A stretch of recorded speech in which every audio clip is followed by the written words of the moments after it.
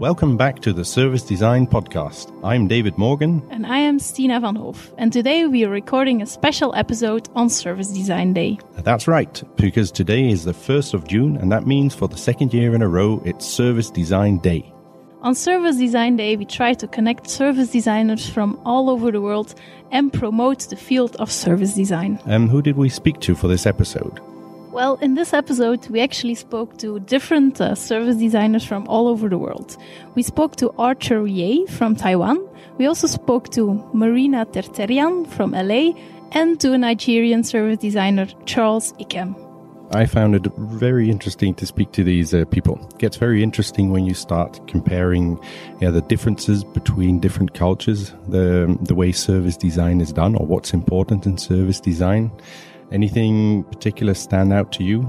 Yeah, what I found really interesting is that all of them started talking about organizational change and also what differences that brings along in different cultures. Like in some cultures, companies are organized in a totally different way. So I find that actually really interesting to hear. Definitely. And also, it's funny to see that a lot of the challenges are the same, even though things are different. Everybody has to deal with getting to people to understand what service design is and trying to move from a more visual design based view of design to really understanding service design. Mm-hmm. Yeah, that's true. And what I also found interesting is that in the different parts of the world, there's also a big difference in education. Like some countries, there's already courses on service design, whereas in others, people are still looking how to incorporate it into different studies, like more UX studies where people will get service design courses. So I also found that interesting to hear from them how service design is organized in education. I was amazed to hear that in Taiwan, there's been a service design course since, 2008? Mm-hmm. That's been around there for a really long time. How would you compare that to our situation here in Belgium? Well, I'm still kind of waiting in Belgium, or not really passively waiting, of course. We would love to be part of that. But that there's an actual service design course. Now we mainly have more technical product development or the more digital product development schools. But there's still, I think, a big need for service design education in Belgium. Yeah, that's right. At the moment, I think the closest we can go is the Scandinavian countries. There seem to be several courses over there. Mm-hmm. And in Germany, from what I've heard in the past. So definitely an opportunity there. Yes, and also a challenge, because what we now see here is we, of course, always are looking for good service designers. But the language is a really big part of being a service designer.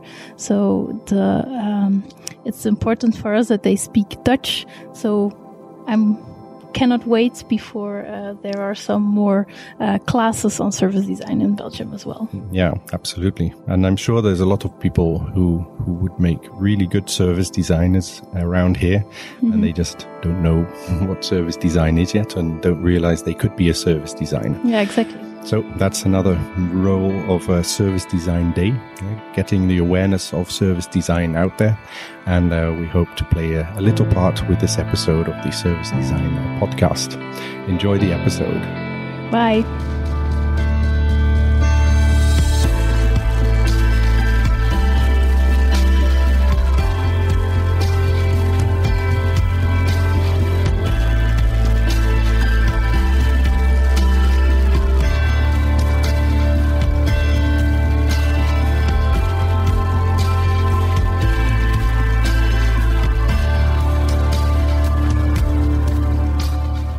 Hi, Arthur. Welcome to our show. Oh, thank you. Thank you for the invitation. Hi. So this is a special episode in which we'll be talking to a couple of people around the world for Service Design Day. We're trying to get a picture of how is service design living around the world. But before we get started, perhaps could you please introduce yourself for our listeners, Arthur? Yeah, thank you. Sure. So, my name is Arthur Ye, and I'm based in Taiwan. And I'm also the Server Design Network Taiwan chapter co-founder and the representative. And currently, I'm the lecturer in the university in National Tsinghua University, and I'm teaching server design for the master program. And that's all about me. And the one addition that's the special interesting in my point of view is facilitation. So I'm the professional certificate facilitator. So I'm mainly to see how to put the facilitation skill and the server design together. Okay, interesting. And you said you were a teacher at university. Does it mean there is like a service design school in in Taiwan, or? It's not the service design school. Is the our institute is called Institute of Service Science.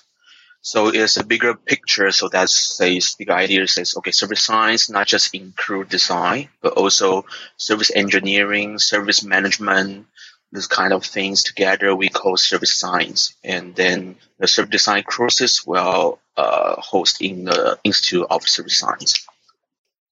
Wow, that sounds very expensive. And how long has that been around? The institute starting on 2008, and so we have the service design courses starting like 2009 till now, but the teacher is just changing. I'm just take over this year, so just starting from my side, and yeah, so we have this progress about like 8 years already in our institute. Wow, that's a really long time. I think there's still many places where there are no service design courses at all.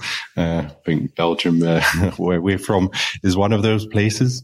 So there is also students who've graduated from your course. Do you have any idea what they're doing at the moment? Oh yeah, in our institute, because our students are from the university. They graduate from the university undergraduate.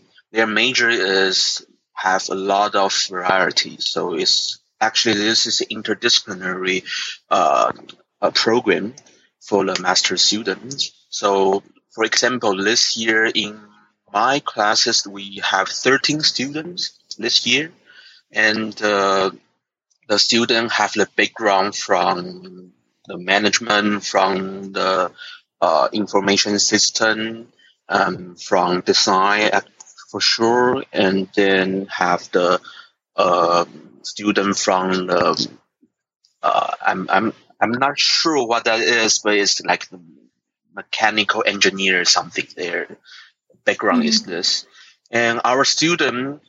What I know, they graduate there if they are working for related job in Taiwan for service design. Mainly they are doing design research, user experience design, those kind of things in different company or consulting firm. Okay, that's interesting. And do you have any idea on what kind of projects they're working? Is there a certain industry that is more popular in Taiwan for service design?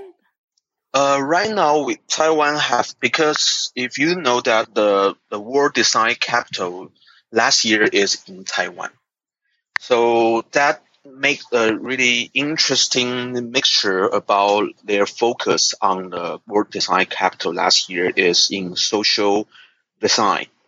So what I have to say is in the past few years in Taiwan, there is a lot of interesting in social design, or I will say using the design method toward a social issue.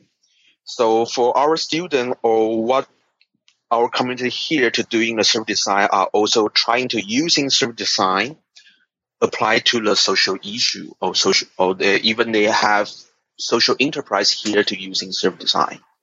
So that's the most of use of service design recently in Taiwan or most interesting in Taiwan right now. And about a private company, we know they do have some interesting on that. Starting from design thinking many years ago, and then there is a movement from design thinking to a little bit server design, because if you know that Taiwan have a good reputation on the high-tech manufacturing, so that means we have most of our big company are doing the high-tech manufacturing or manufacturing. So most of the employee is an engineer. So when they have to shifting from their existing um, um, know-how or practice to more service-oriented practice, that is a big gap, or I would say big jump for them.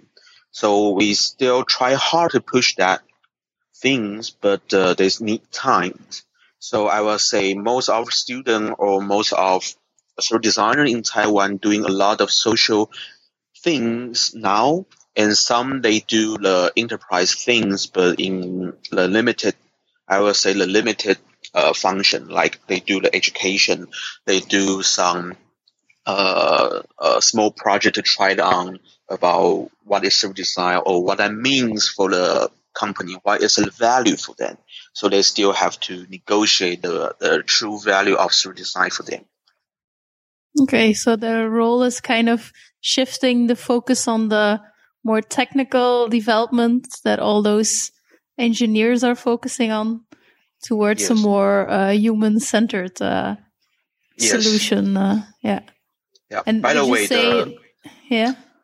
By the way, when you talk about the high tech, there is the one thing is interesting is, the big data is really popular right now all over the world.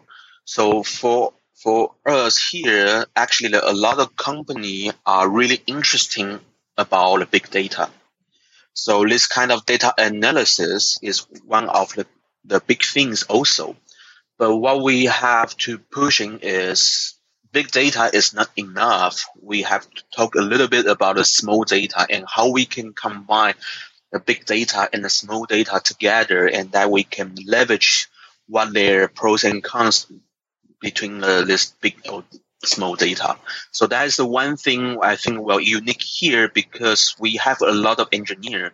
When you talk about the data, big data or the data analysis, for them it's more like engineering language, and their practice can easy to adopt those kind of things. But a server design, when you talk about design, is a little bit long distance for them. So that is another angle right now for us to talk about how we can. Okay, you are interested on the big data, and do you know that the small data can make more power or more use for your big data, or how you can interpret your big data? Do you find that these large companies are becoming more and more inclined to think in design thinking, think service design? Yes, a lot of big company here are interesting on even design thinking or service design than before. So what I'm saying is they trying to evaluate what is the true value for them and what that can really help them. So most of the cases right now I can see is they have a lot of like internal education. So they were hiring the service design practitioner to host a workshop. So there is a bunch of the workshop out there you can attend, you can try to learn. But what they really do, that is another key things here for us have to conquer is about the service design cases locally here. The company not might like to share. They are practiced as a high-tech company or high-tech manufacturing company. They are likely to protect anything they do. So they are not willing to share a lot of what they are really do, but they will tell you we do, but we don't know. We don't tell you what that is, but they will share what they do in in the social design part of work. For example, one of my co-founder of SDN Taiwan is the BenQ, is also the a brand for manufacturing of projector, computer, TV screen, and they do the service design in the past of few years. And one things they do and do share on the website, in the SDN Taiwan's website, is their cases doing healthcare. So you can imagine that the BenQ is a high-tech manufacturing, high-tech brand. They produce the product, the 3C product, but they are sharing the cases about how they do the healthcare things in the social context.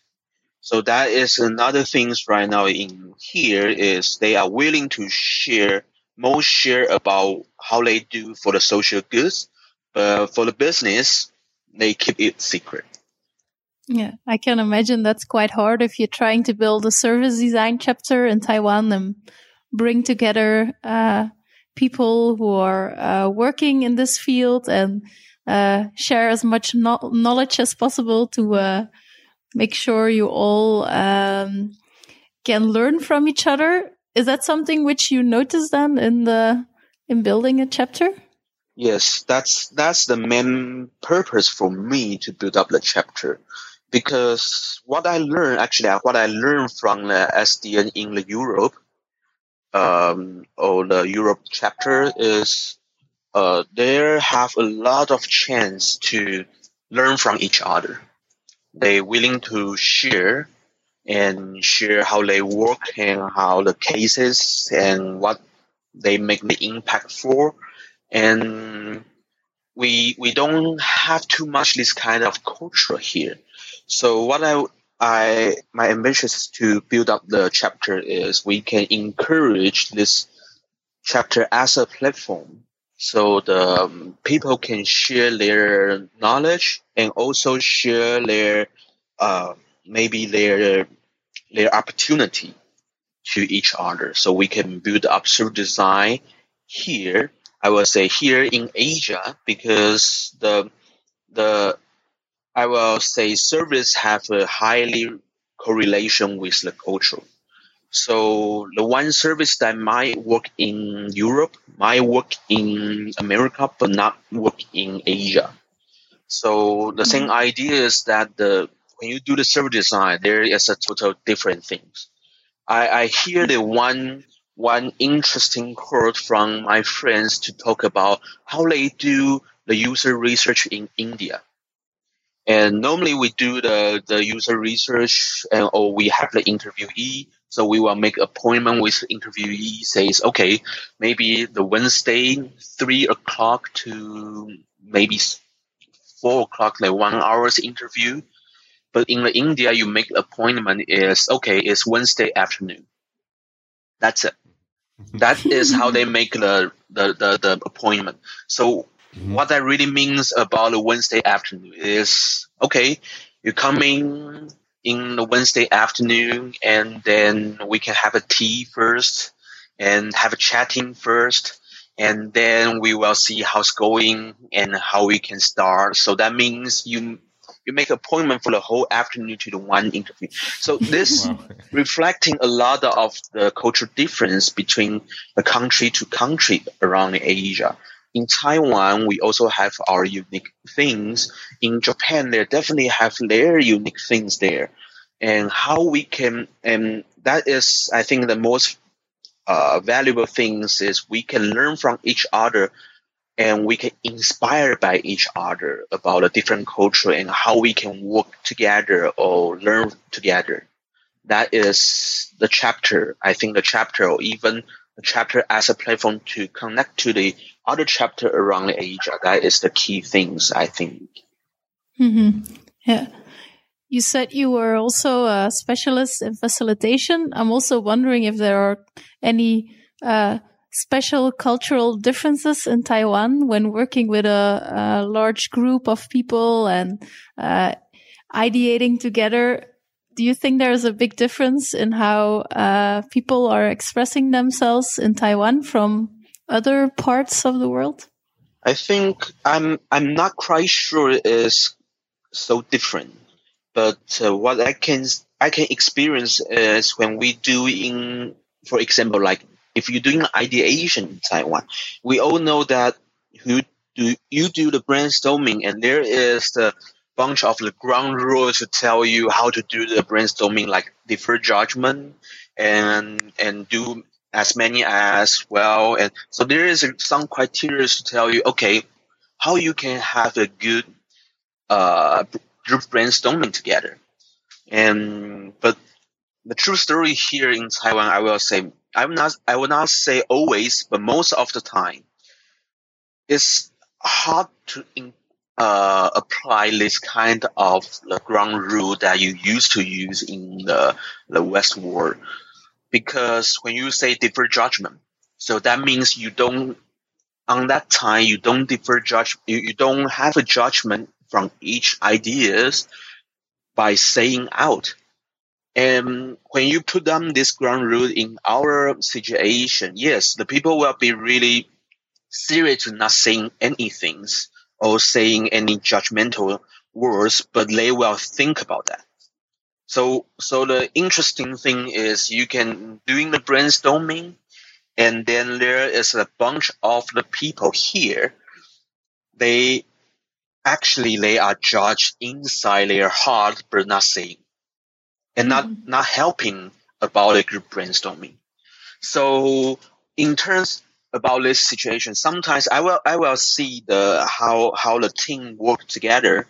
But there is one technique that we will apply is we don't do starting from the group brainstorming in the beginning. We are doing the personal brainstorming in the beginning. So that means you're brainstorming yourself first, but not putting out anything before the end of the session.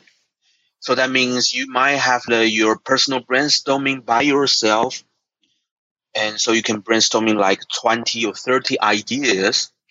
And then following that might have the two choices. The one choices will be you are paired by your partner. So like it's two people together, you can discuss or sharing about what your brainstorming is and have a discussion about your ideas. And then back to the big group, then pop up your consensus of two people's ideas. This kind of the process transform is we don't put down the ideas in the few words, and the other will have a lot of kind of judgmental inside their heart on that time. But they have more time to have a conversation about what your really idea is, but we still keep this kind of brainstorming session about the peer is. So this kind of discussion, you still have kind of the people to put it together, and then you still have brainstorming. Maybe it's just in a smaller size of the group, and then bring back to the big group. So, but that depends on what kind of the group. If this is the group are really used to do the group brainstorming, then we can just do the group brainstorming. But most of the time in here, if you work with the engineer or other not really familiar with this kind of big group brainstorming, and then we will apply the other technique to facilitate the real conversation and real brainstorming together on that. Wow. Yeah, it's always very interesting to hear these cultural differences between countries and how you do workshops, what works with facilitation. Stina, you've done workshops in the Netherlands and Belgium, two tiny countries next to each other. But do you see any difference already between those two countries? Yeah, definitely. I studied in the Netherlands, and I'm now working in Belgium. And I experience already a huge difference, even though we are like so close to each other, and we're speaking the same language. In Holland, people are so much more outgoing, and they really want to share their ideas in a large group. They don't have any problems with that. And whereas in Belgium, people are a lot more held back, I think. They're afraid to say something that is not right. And they don't have that need to express themselves in a big group. I think it's also, even in those two countries, we already need like different brainstorm techniques to make sure everyone is contributing to a workshop. So it's really interesting to hear how it's already on the other side of the world. Yeah, that's interesting to hear about the Netherlands and the Belgium. Actually, we will have the one chance this year in my classes is to have a cross-country collaboration. We will have joint workshop with Japan. The other is called the Institute of Chiba Tech in June. So our students will work together and have a workshop. And the simple idea actually is to put our student and their student to work with the different culture of a student to together for have a workshop. And we will have reflection after that to see how you can facilitate the participant from the different culture. So we want to strengthen this kind of ability of our student to see, okay, that's the totally different cultural thinking logic and how you can handle that. So we can push a little bit forward for our student to say, okay, you should have build up the ability to work around Asia, not just in Taiwan. That's really, really cool. The institute, does that attract international students, or are there only students from Taiwan there? In our institute, we have the foreign student for the PhD program, but not the master program. We have sometimes we will have some from China, but mainly because our courses offer in the master classes is in Mandarin, mainly in Mandarin. But there still have some of the foreign student, like we have the GMBA, is the global MBA. So that means we are recruiting the student from all over the world. And also our PhD is also the international PhD. So we have a lot of PhD students from all over the world. So that is the case. But in this time, in my class in the service design, only from the student from Taiwan. Okay, great. Well, I think it was really interesting to hear about your experiences with service design in Taiwan and the cultural differences that brings along with it. I think there's a lot we can still learn from each other. If people want to find out more about you or about the Institute, where can they find this online? They can just simply search the Institute of Service Science in the National Tsinghua University. So you can just type NTHU and the Institute of Service Science. That is our institute. And for me, that you can just search me on the LinkedIn is Author Ye, so you can easily to connect me. Yeah. Okay, we will add these links to our show notes also. Do you have anything you'd like to say to the global listeners on this Service Design Day? I think I will warmly welcome that the service design practitioner over the world to, if they are interested, to come in the Asia, because the Asia that we right now is the situation is I talked to a lot of countries around Asia. They are really interesting about service design right now. Japan, South Korea, Hong Kong, Singapore, China, Thailand, they all have the interesting and they all have the different progress. Right now, the difficulty is enough talent here.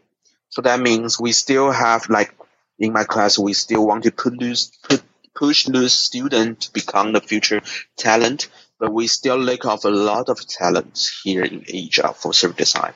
So I think that is an opportunity. And also the next big things from here in Asia, I will say is I'm trying to push hard that how we can really connect the different countries around Asia about service design. That is really difficult to compare with the Europe, because you can have a bike to the other country, but we have to take a flight.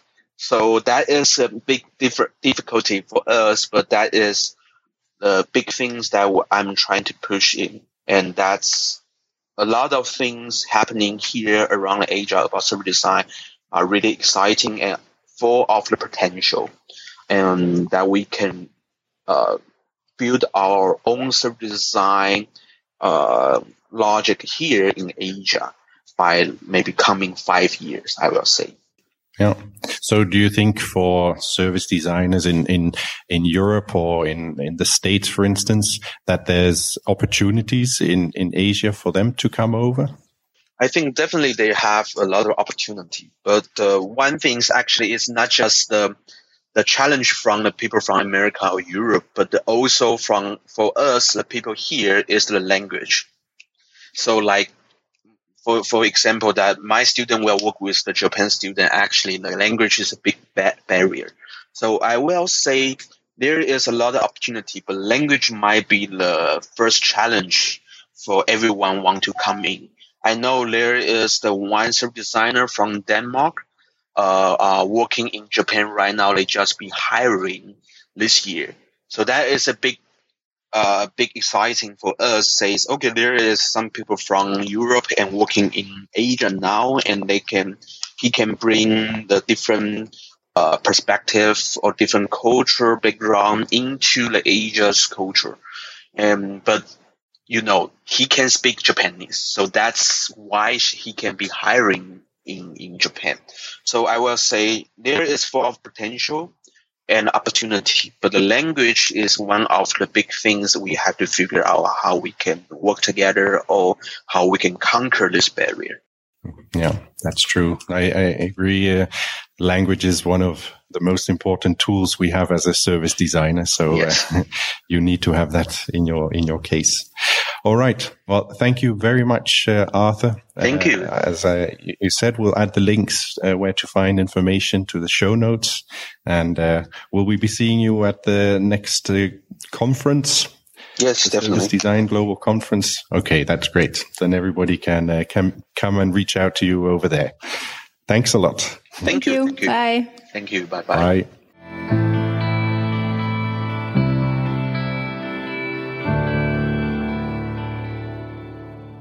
Hey, Marina. Nice to have you here in this special episode for the Service Design Day. How are you doing?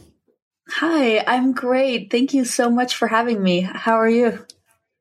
Yeah, really good. Yeah, great. Thanks. So I'm sure most of our listeners know who you are, as you have your own podcast, Why Service Design. But for those who don't know you, could you please introduce yourself? Absolutely. My name is Marina Tertarian. I am a service designer and design thinking advocate in Los Angeles. I run a service design agency called the Y Lab, and recently started a new project called the Good Projects, which is service design for social innovation and civic innovation. For social enterprises and civic innovation, and I also run the Service Design Thinking podcast, which is Why Service Design Thinking podcast, which is how we met. You guys are the Service Design Thinking. Yeah, that's right. Yeah, we met each other at the Service Design Conference last year. So that was good. Mm-hmm. So in this episode for Service Design Day, we're trying to take a look at how service design is embedded in different places around the world.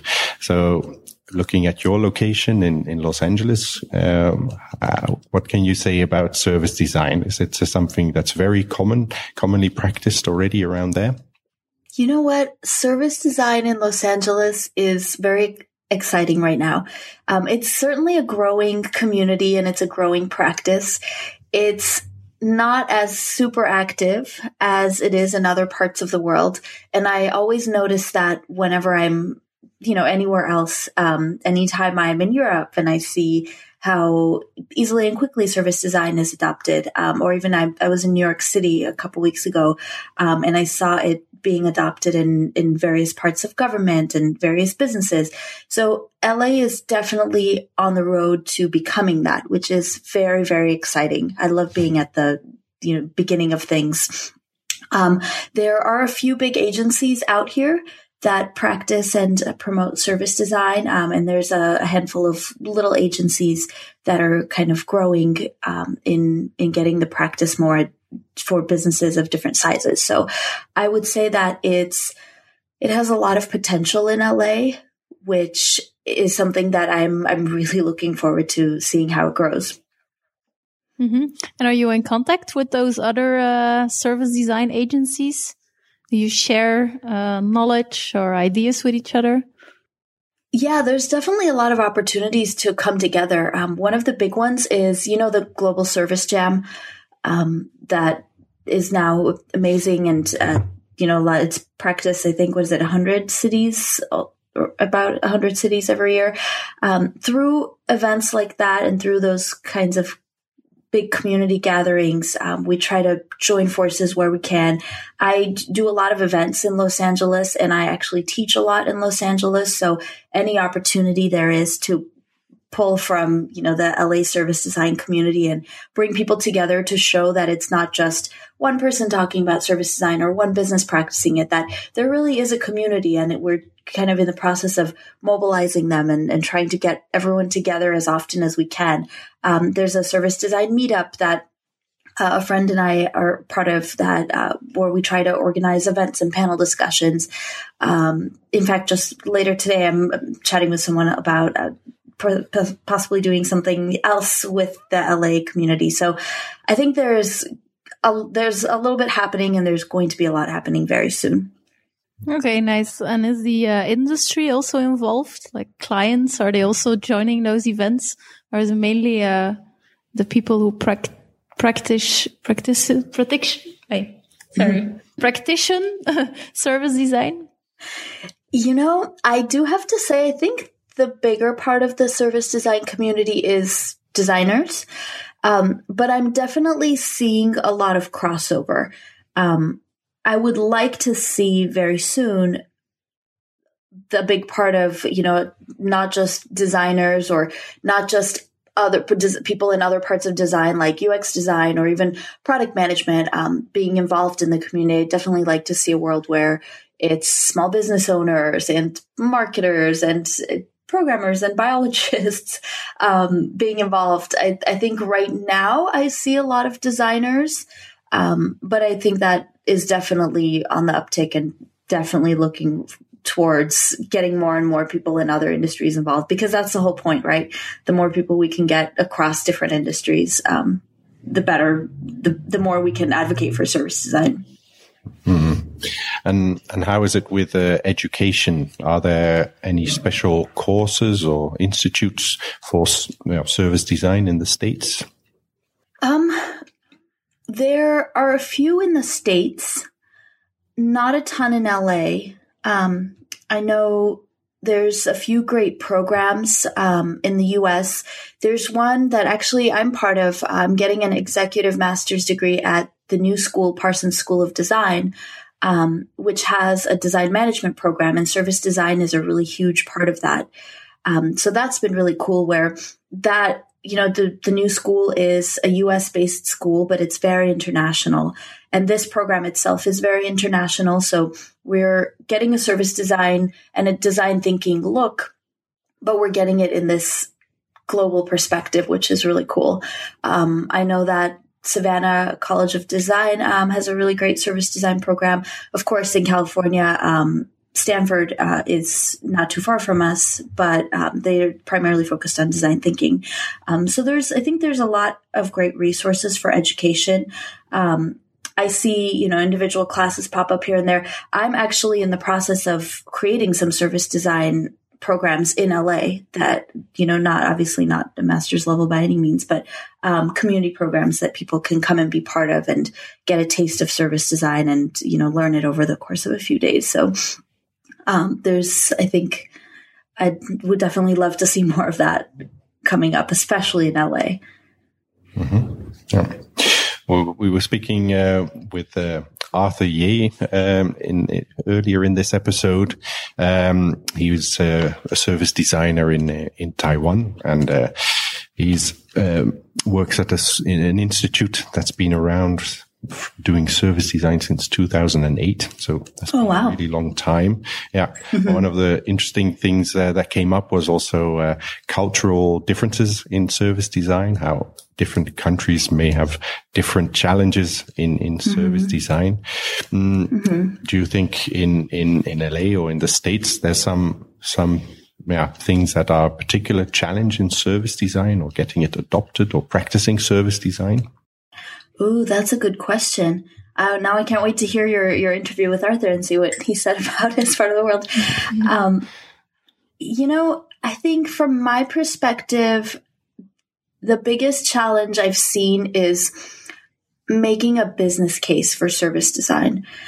I think that some of the human-centered principles are easily adopted. And actually, I think that social media has kind of paved the way for some of that customer interaction, right? Or the constituents interaction, where it's okay to have a two-way communication. It's okay to better understand people. I think marketing in some ways has even paved the way for a little more customer empathy and, doing customer personas and at least thinking through some of the journey. Of course, nowhere near the great depth that service design dives into, but I definitely see some glimpses where bits of service design are accepted in other parts of business. But I am definitely noticing that there's a little more ways to go when it comes to getting service design as a line item in a budget, or really making it a no-brainer expense that this is something that really has to happen for the betterment of the business, or people using service design as a go-to for solving a problem. Like anything we come across, the first thing you think about is service design. That's a world I would love to live in. But I definitely see that as a little bit of a barrier to entry, where there's still a lot of educating to do, which is why I'm always quick to point out that what I consider as part of my job is, as design thinking advocate, that's kind of very real and a very tangible part of, I think, honestly, I think all of our jobs. I think all of us service designers, I see us doing it. It's really cool and exciting that we'll do design, but we save a really special part of our lives and our day and our energy to advocate for it. And I think that's what will help bridge the gap a little bit. So I know that maybe in other parts of the world, it's a no-brainer to adopt service design at all levels, whether it's a big corporate level or civic engagement, or even on a small business level. Here, I definitely see that there's an education process that has to happen as you prep the community for the need for service design. And once it's there, right, once everybody knows about it, then it's really easy for them to understand the benefits. But I definitely think there's that extra step. Mm-hmm. Like we are from Europe, from Belgium actually, and if we think about America, we always think about very commercial industry, like bigger things and cheaper things, and maybe it's not true, but it's something how I think a lot of Europeans see America. Maybe you can counter this, but that's what I was wondering. I could imagine that in this kind of more commercial culture, that it might be more difficult to focus on users and what can be what we can bring as a company towards users. Do you think that's something? Is it right what we're thinking, or not really? Yes and no. I would definitely say, I mean, every time I'm in Europe, and I've been coming and going a lot this last year because of this global degree from Parsons, and I see a very tangible difference. I loved meeting everybody at the service design conference and seeing how many agencies there were, because that shows me that there's a lot of demand. And everybody had cool projects that they were working on. So there is a little bit of a difference.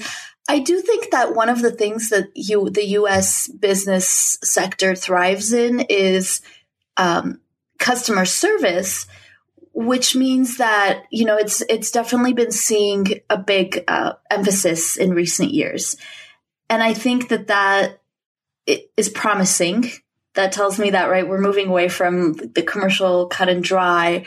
You see a lot of smaller businesses adopting really important customer service things, or you see larger businesses adopting some of these really important principles, like inside out principles, like employee happiness, right? There's that company that created a minimum payment for all their employees, Gravity Payments, or Zappos. They have a really big employment culture. So I think that it's changing from that. So hopefully the perception will keep up accordingly.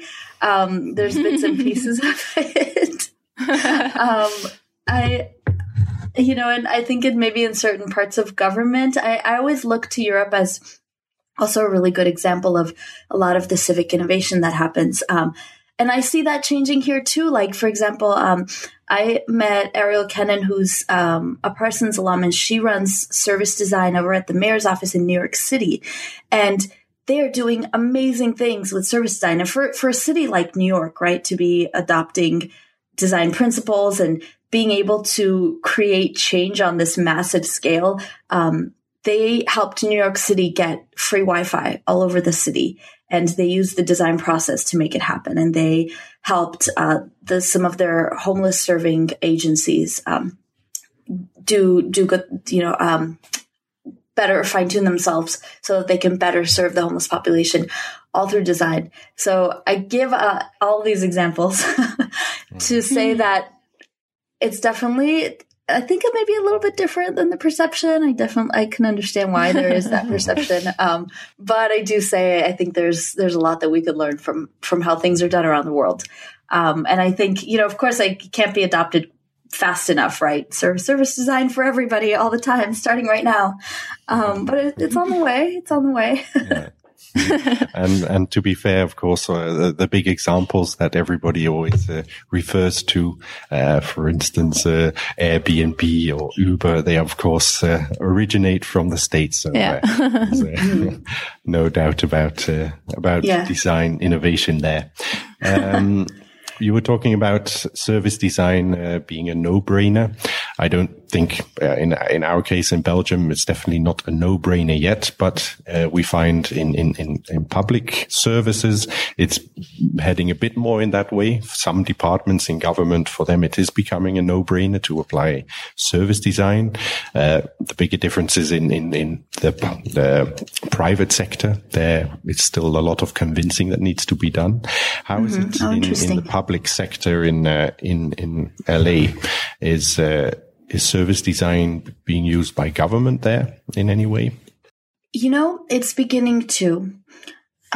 Just recently, I started to look at LA in a different light. I was thinking about this idea of innovation clusters, and I had listened to a bunch of TED Talks, and I was reading up about the concept of innovation clusters and how certain cities are best equipped to be an innovation cluster. And they have that triple helix model of a large educational institution and government support and some cornerstone large corporations that champion innovation. And I was looking at that model and then looking at LA and thinking, LA is an innovation cluster because we have all of the pieces. It's growing and it's maybe not as obvious as some other cities like San Francisco, right? Everybody knows that's where innovation happens. Cool. But in LA, I think that we have a lot going on. It's still new, which is why it's probably still quiet. And I think that there are maybe some big wins that are coming up on the horizon that are maybe necessary for the rest of the world to see it as an innovation cluster. But there's a lot going on. For example, LA has a metro, which not many people may know about, but it has an amazing metro system. It's clean, it's beautiful, very efficient. And the LA Metro team is always trying to do cool things. So one of their new initiatives in the recent years was that they have now a Department of Extraordinary Innovation. So they're trying to bring some of these practices to the LA Metro, try to get more people riding it, try to create parts of services for Metro users and the LA community. So that's really exciting. There's a clean tech incubator that opened up not too long ago. LA has an innovation team. It's called an I-Team. They're part of the Bloomberg Philanthropies initiative to get innovation teams in various cities in the U.S. I think spearheaded by the mayor's department. So LA is one of those cities. So there's definitely, I see things happening. I'm always super inspired when I see things like the New York City mayor's office, and I can't wait for that to happen. And, I'm not super ingrained with all parts of it. So there might be stuff happening behind the scenes that I'm not aware of. But it's not incredibly public.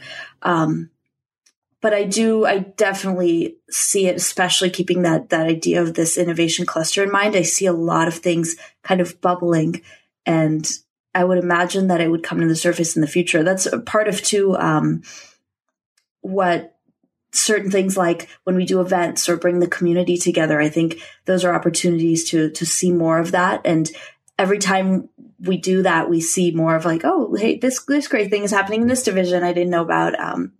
Or it might inspire somebody, it might inspire a certain piece of the government to do something.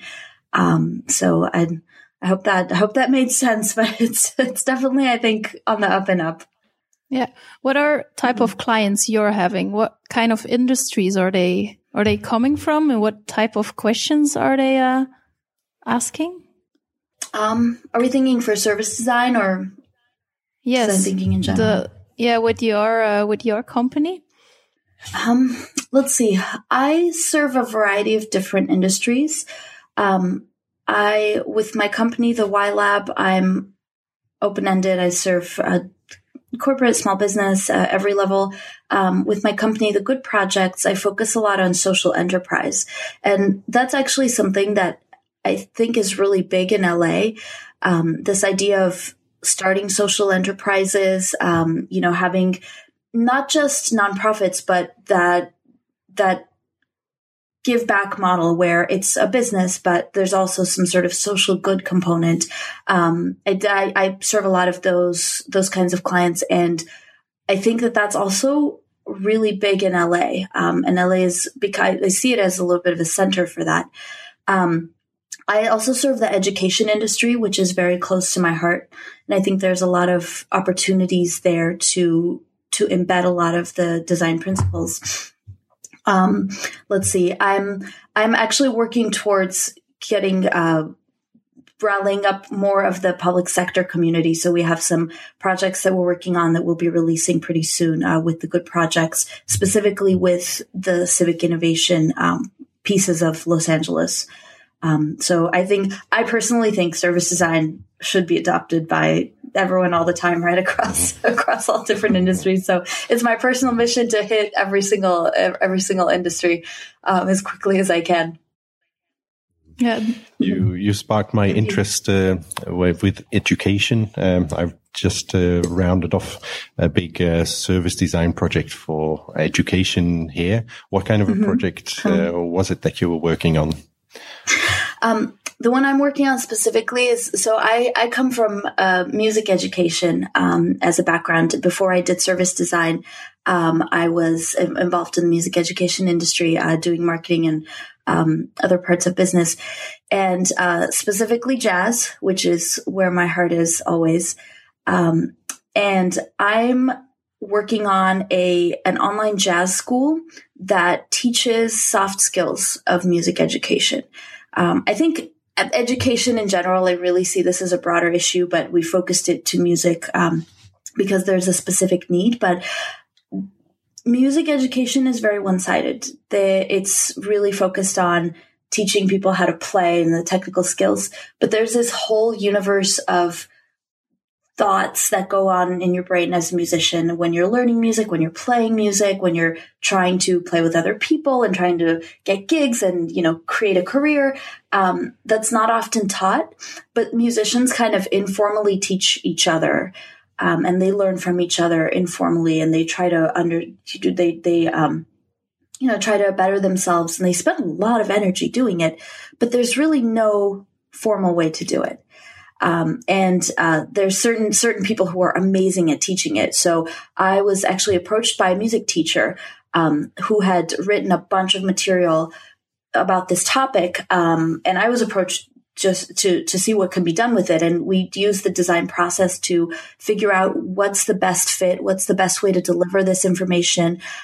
We actually used the process to determine that this was a need, because the curriculum was written for a different purpose. But as we went through service design, we realized that actually there's a huge need somewhere else. There's a specific way that people want this information delivered. And to me, it was really a great look at the education system and where education is headed in the future with like Khan Academy and Creative Live and all of these digital platforms, to see how we can combine the two. So I think that, that's just one piece of what design means in education. But I think that I'm completely with you. I think that there's so much potential. Yeah, definitely an area that's ripe for innovation. Hasn't been much innovation in the last 100 years. They always say about education. So very exciting. It's also something that's close to everybody's heart. Everybody needs education and sees how education makes a difference for the new generation, of course. Yeah, absolutely. So I think it's been really cool to have a chance to chat with you fellow podcaster. Yes. And to get a bit of an insight into the service design state in Los Angeles. If people want to reach out to you or find out more about you or your podcast, where can they find you online? You can find me at whyservicedesignThinking.com, and you can also find the two major projects that I'm working on at thewhylab.com and thegoodprojects.com. And also, of course, feel free to find me on LinkedIn and say hello. Find me on Twitter. My handle is @thewhylab. All right. Yeah, we'll add all these links to our show notes as well. And are you going to be at the next service design conference again in Madrid? I plan to. I will definitely be in Europe around that time, so I'm trying to figure out my itinerary and definitely try to make it there. I love that conference. Isn't it amazing? Yes, it's the most relevant conference around. No, we're looking forward to going there ourselves as well. If you're in Europe and you're around Belgium, definitely let us know, then we can meet up. It's a tiny country, so you will never be far away. Thank you. I will take you up on that. I plan to come to Belgium at some point this year. So, excellent. We'll see you then. Thanks a lot again. Wonderful. And until we meet each other next time. Thank Wonderful. you. Thank you so much for having me. Bye-bye.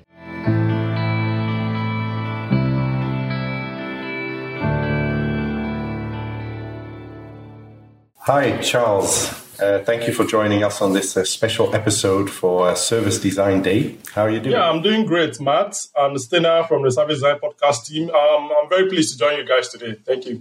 Great. So could you please introduce yourself to our listeners? Okay, my name is Charles, and I am a service designer based in Lagos, Nigeria. And I've been practicing service design for about 7-8 years now. And I have an office here based in Lagos and also in Johannesburg, South Africa. And this is basically what I do for a living, designing services.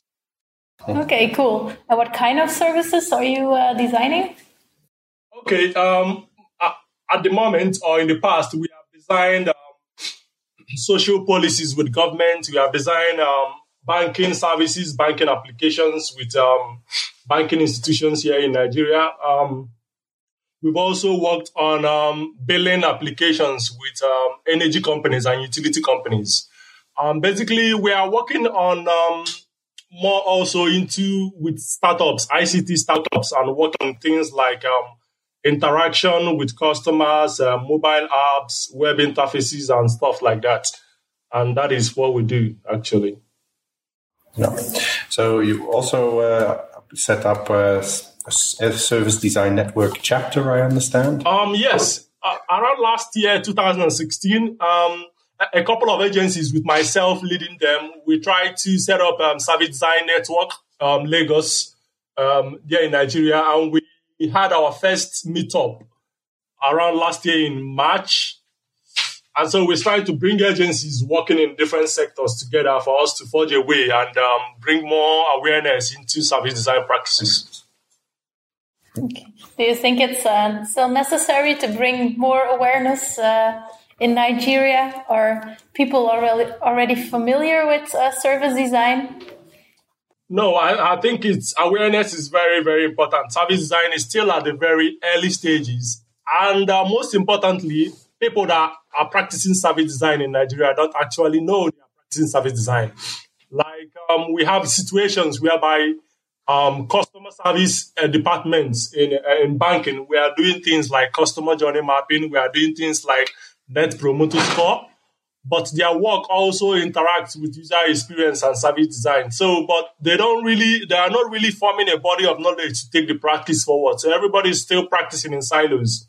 So we think it's very good for us to be able to tell people about what service design can do and also have our case studies of our own to show how service design works to the people. So it's very important that we do awareness at this stage. In your agency, do you run your agency alone or do you have a team? Yes, obviously we have a team which has different diverse backgrounds from social sciences to anthropologists to traditional people that are trained in media. Myself, I am a trained designer, industrial design and design management. I was trained in the UK. And then we have other people that are mainly people that are trained in interaction design or things like user experience design that are working with us at the moment. And then other people like graphic designers as well. And we are a very small team of about 6 people, but more especially, we also work with freelance designers along the way. Yes. And as for education, is there any form of education for service design in Nigeria? No, at the moment, no. We have a very strong design and art culture, surprisingly, in Nigeria. But what is missing is design education. And I think the problem is two-pronged. First of all, people have to see if when the job market is matured and developed, I think it also drives education and vice versa. So at the moment, I think that the job market or the employers are not seeing any reason, and the educators are not seeing any reason to be able to develop a curriculum or to be able to invest in having a design education. And these are the things we are working with education partners to see how we can start training, even if it's in vocational studies and workshops, but not formal at this stage. But the only design education we have in Nigeria is at the crossroads of industrial engineering, industrial design, graphic design, arts, but not necessarily in the more formal contemporary design education like interaction design and user experience design going on in the world now. No. Mm-hmm. You said you followed your education in the UK? Yes. What do you think are the biggest difference between service design in the UK and service design in Nigeria?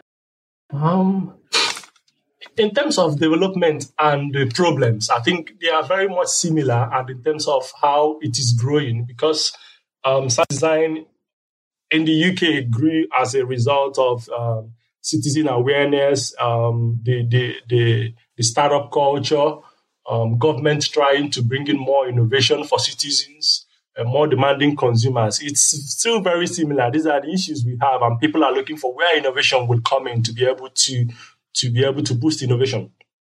So, where the difference is that the UK service design scene is very much more developed in terms of education, in terms of practitioners, in terms of the government even driving service design in different sectors like healthcare and social policies.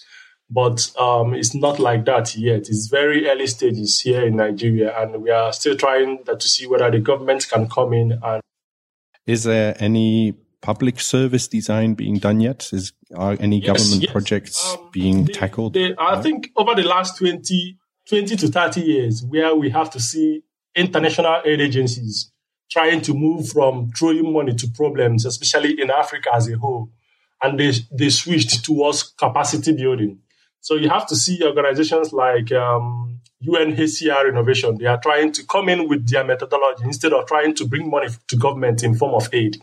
So they are coming with their own methodologies, with their own training, and trying to empower government agencies. And these people, they came with methodologies such as design thinking, systems thinking, and these are being applied in government agencies. I think in about 2013, a social policy design organization based in New York, they actually work with the World Bank, and they set up office in Nigeria. It's called Reboot. It's a well-known agency based in New York, and they set up agency in Nigeria, and they are working with government in several sectors, especially relating to healthcare, especially relating to community development and things like that. So these are where we are seeing development come, especially on the government side and social interventions. I think there are about 2 agencies working on this area now in Nigeria still. But did you say it was agencies from other countries? Yeah. International? This is an international agency that's set up. Yeah. It's an international. Yeah. Okay. And do you think, are they applying like the same methods and techniques that they're doing in other countries, or do they have like a program which is adjusted to the Nigerian needs, or do you think that's not necessary? Yes, one of these agencies we had when we had our meetup last year and our first conference, Service Design Lagos. I think they presented some case studies on what similar to whatever is applied anywhere in the world. Steps of service design and design thinking. But I think every country or every environment or community presents challenges, and which means you have to adapt your design methodology, your design research, how you collect data. So I think that is just the difference. But in terms of the practices, they are the same. What they are doing is the same, like every other place in the world. I was interested in the different agencies that are in Nigeria who came to your meetup. What kind of different types of agencies are there at the moment? Okay, I think the bulk of the agencies are working mainly on the intersection of startup and ICT. And most of their practices are usually in the area of user experience design and interaction design. And most of them are working with startups and banks. And their services are usually more or less digital. I think at the moment in our first meetup, we have about 5 agencies working in this area. And this is where the bulk of the people working in service design are working, especially digital services, interaction design, user experience design, and these are where they are mainly based. Yeah. Mm-hmm. And where do you think the service design is moving towards in Nigeria? Do you think in the future it will be more other types of companies will start using it, or what do you think will change? Yes, I think that it's still very early, but in the future, I think that the future of our practice in Nigeria will be about demonstrating that design can really be a part of, can be used as an organizational change tool and culture. I think it's very important that design starts from the top to be able to be, just like marketing and product development is embedded in organizations. I think it's very important for us to have a seat at the top where we can be able to see change and be allocated budgets. So I am thinking that where design can really make a change again is in the area of social design and in the area of policy, especially in Nigeria. We don't have the basic things. We don't get the basic things right. I can go on and on. Let me give you an example. The government is trying to promote something like a savings culture among people, in this area that we are having issues about recession and economic challenges. But the banking industry, how they are approaching things like saving culture, like throwing money to it. Sometimes working, sometimes it's counterproductive. So we see a situation whereby design and research comes together to be able to apply concepts like nudge and behavioral psychology to be able to improve how people save. And we are beginning to tell people that most of these things are very important to how we be able to attack such systemic challenges. I think that's really interesting because I can imagine that there is a very big difference between organizations in, for example, we are from Europe, and companies from Africa in general. Like in our countries, the governmental institutions are often very big and they are existing already for a really long time and they have a lot of knowledge about certain things. And do you think that there is also a big difference in that in Nigeria? Yes. Our culture here in terms of business, in terms of organizations is we have organizations that have the mentality that you have to throw money at a problem to be able to solve the problem. And we have this mentality of noise making. When I mean noise making, I mean visual noise. Organizations believe that if you develop a product, you have to paste the posters all over the places. You have to go on the radio and put in so many spots on the time.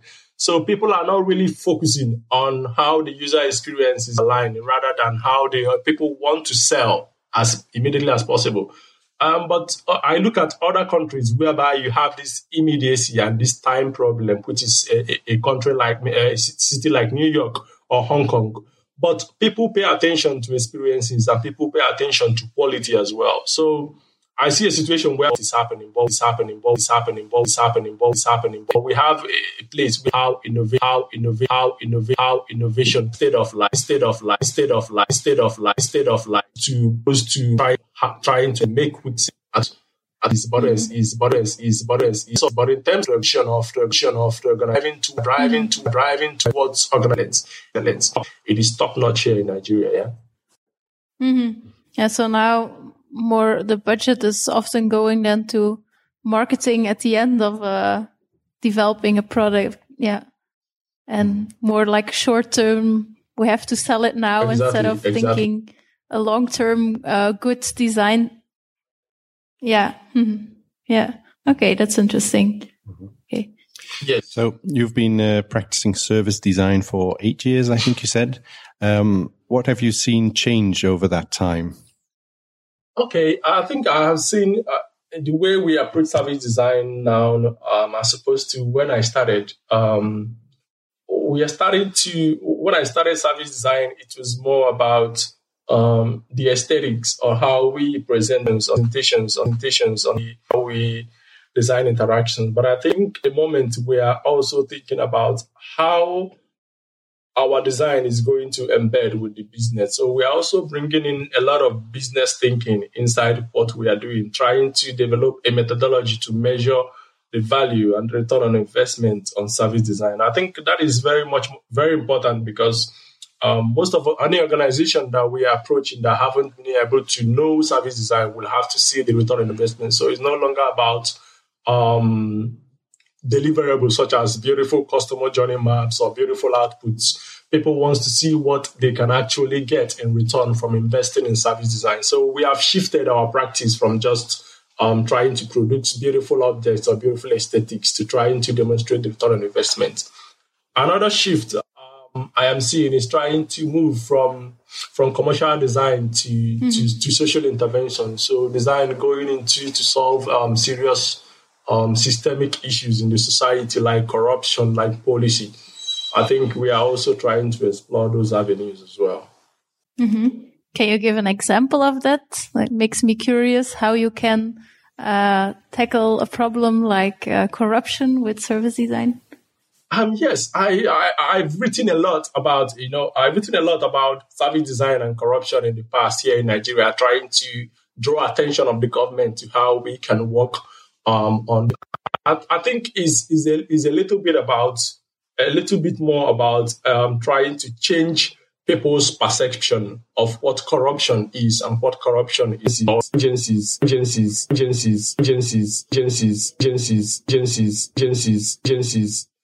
that you have to put in order in terms of trying to make them to work in sync or follow a particular process of vouching. We are trying to see which government means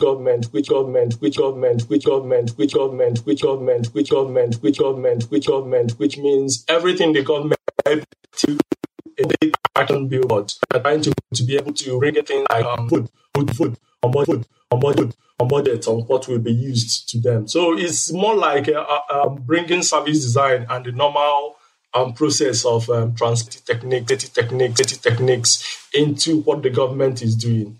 And we propose it like designing interfaces where the people can actually meet with the government. And that is where what we think will happen. We haven't been able to work on this area because working with the government is very hard. And there's a lot of bureaucracy involved in that. But we are trying to explore ideas and create knowledge in the area where service design can be applied to issues such as corruption. And so I'll give you an example. So, yeah. Is the government very open to working with service design, though, or are they a bit hesitant? I think for us in Nigeria, there is a problem whereby the government is listening more to international agencies than to local agencies. I think it's more of where you are coming from. If you are coming from a World Bank, you are giving more attention than some Charles coming from Lagos. So they pay attention more. But the way we're approaching it is not just to go and jump into working with the government. It takes a lot of time. As an entrepreneur, you started a company on service design. It drains the resources out of you. So it's about letting them come to us, whereby we start to demonstrate case studies about what service design is doing and what it can do. We are bringing out publishing newsletters, case studies, and trying to form this organization and make noise in our own industry for them to come to us. And since we already have agencies working with the government at this point, I think at some point they will open up to trying some of those methodologies as well. Yeah, you also said that organizational change is something which you're moving towards in service design. I also believe that that's a really big part. Like, we are also a service design agency in Belgium, and we see like in our project that it naturally evolves in some change in the organization, like almost every project does. But I'm actually curious how culture in Nigeria is in companies. Is it very hierarchical, or is it more like a flat organization, or how is the overall like structure of a company? How is it built in most of them?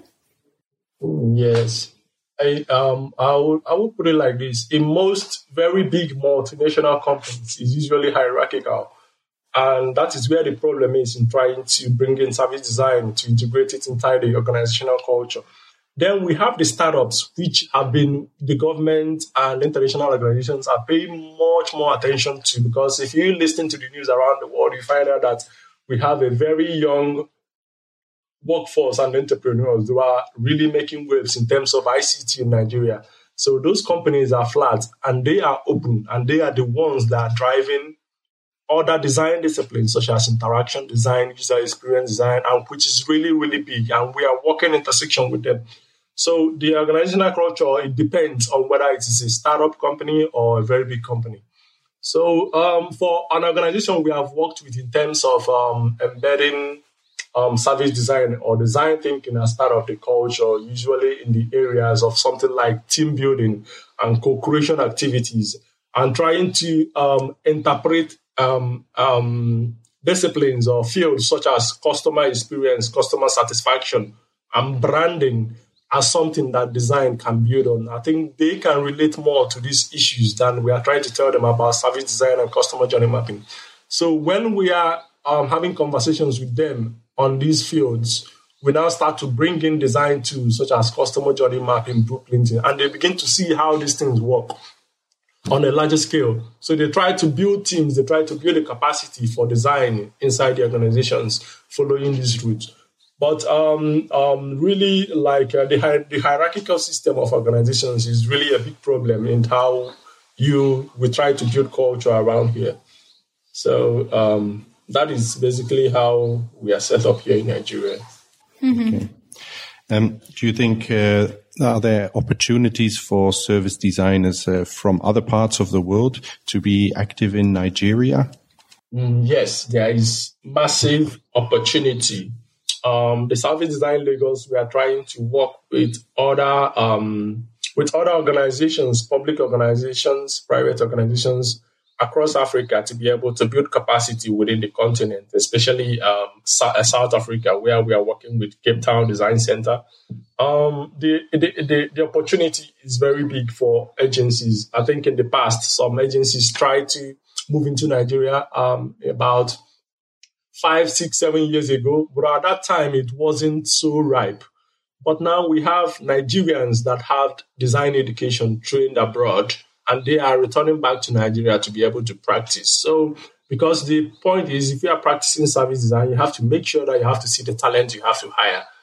At that point, popular service design organizations such as LiveWork and Engine that tried to come to Africa before, I think they left because when you try to hire a talent from abroad, maybe nobody wants to come to Nigeria to work, or maybe you don't see the people that are trained in service design. But now we have lots of them practicing service design, practicing user experience design. So there is really great opportunity. I think the market is growing and it will only get better with time. I think 5-10 years from now, I'll be speaking out. We're having lots of activities and service design happening here in Nigeria.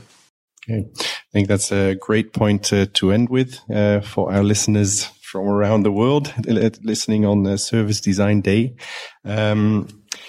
If people want to find out more about you, you were saying you have written a lot, for instance, about corruption and service design. Where can people find this online? Okay.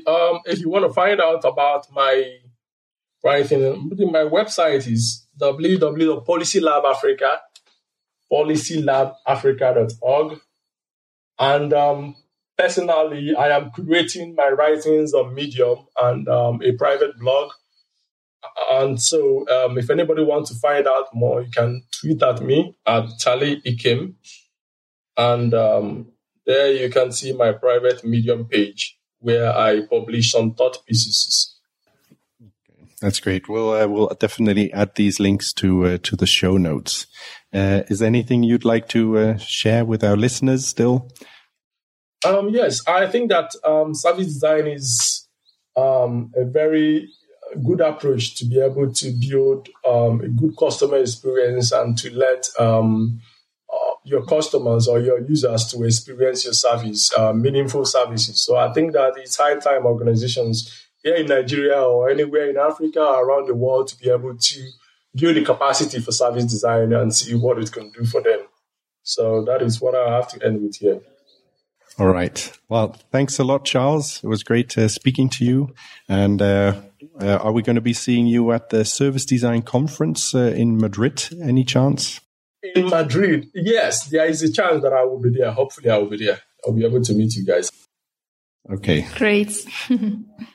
That would be great.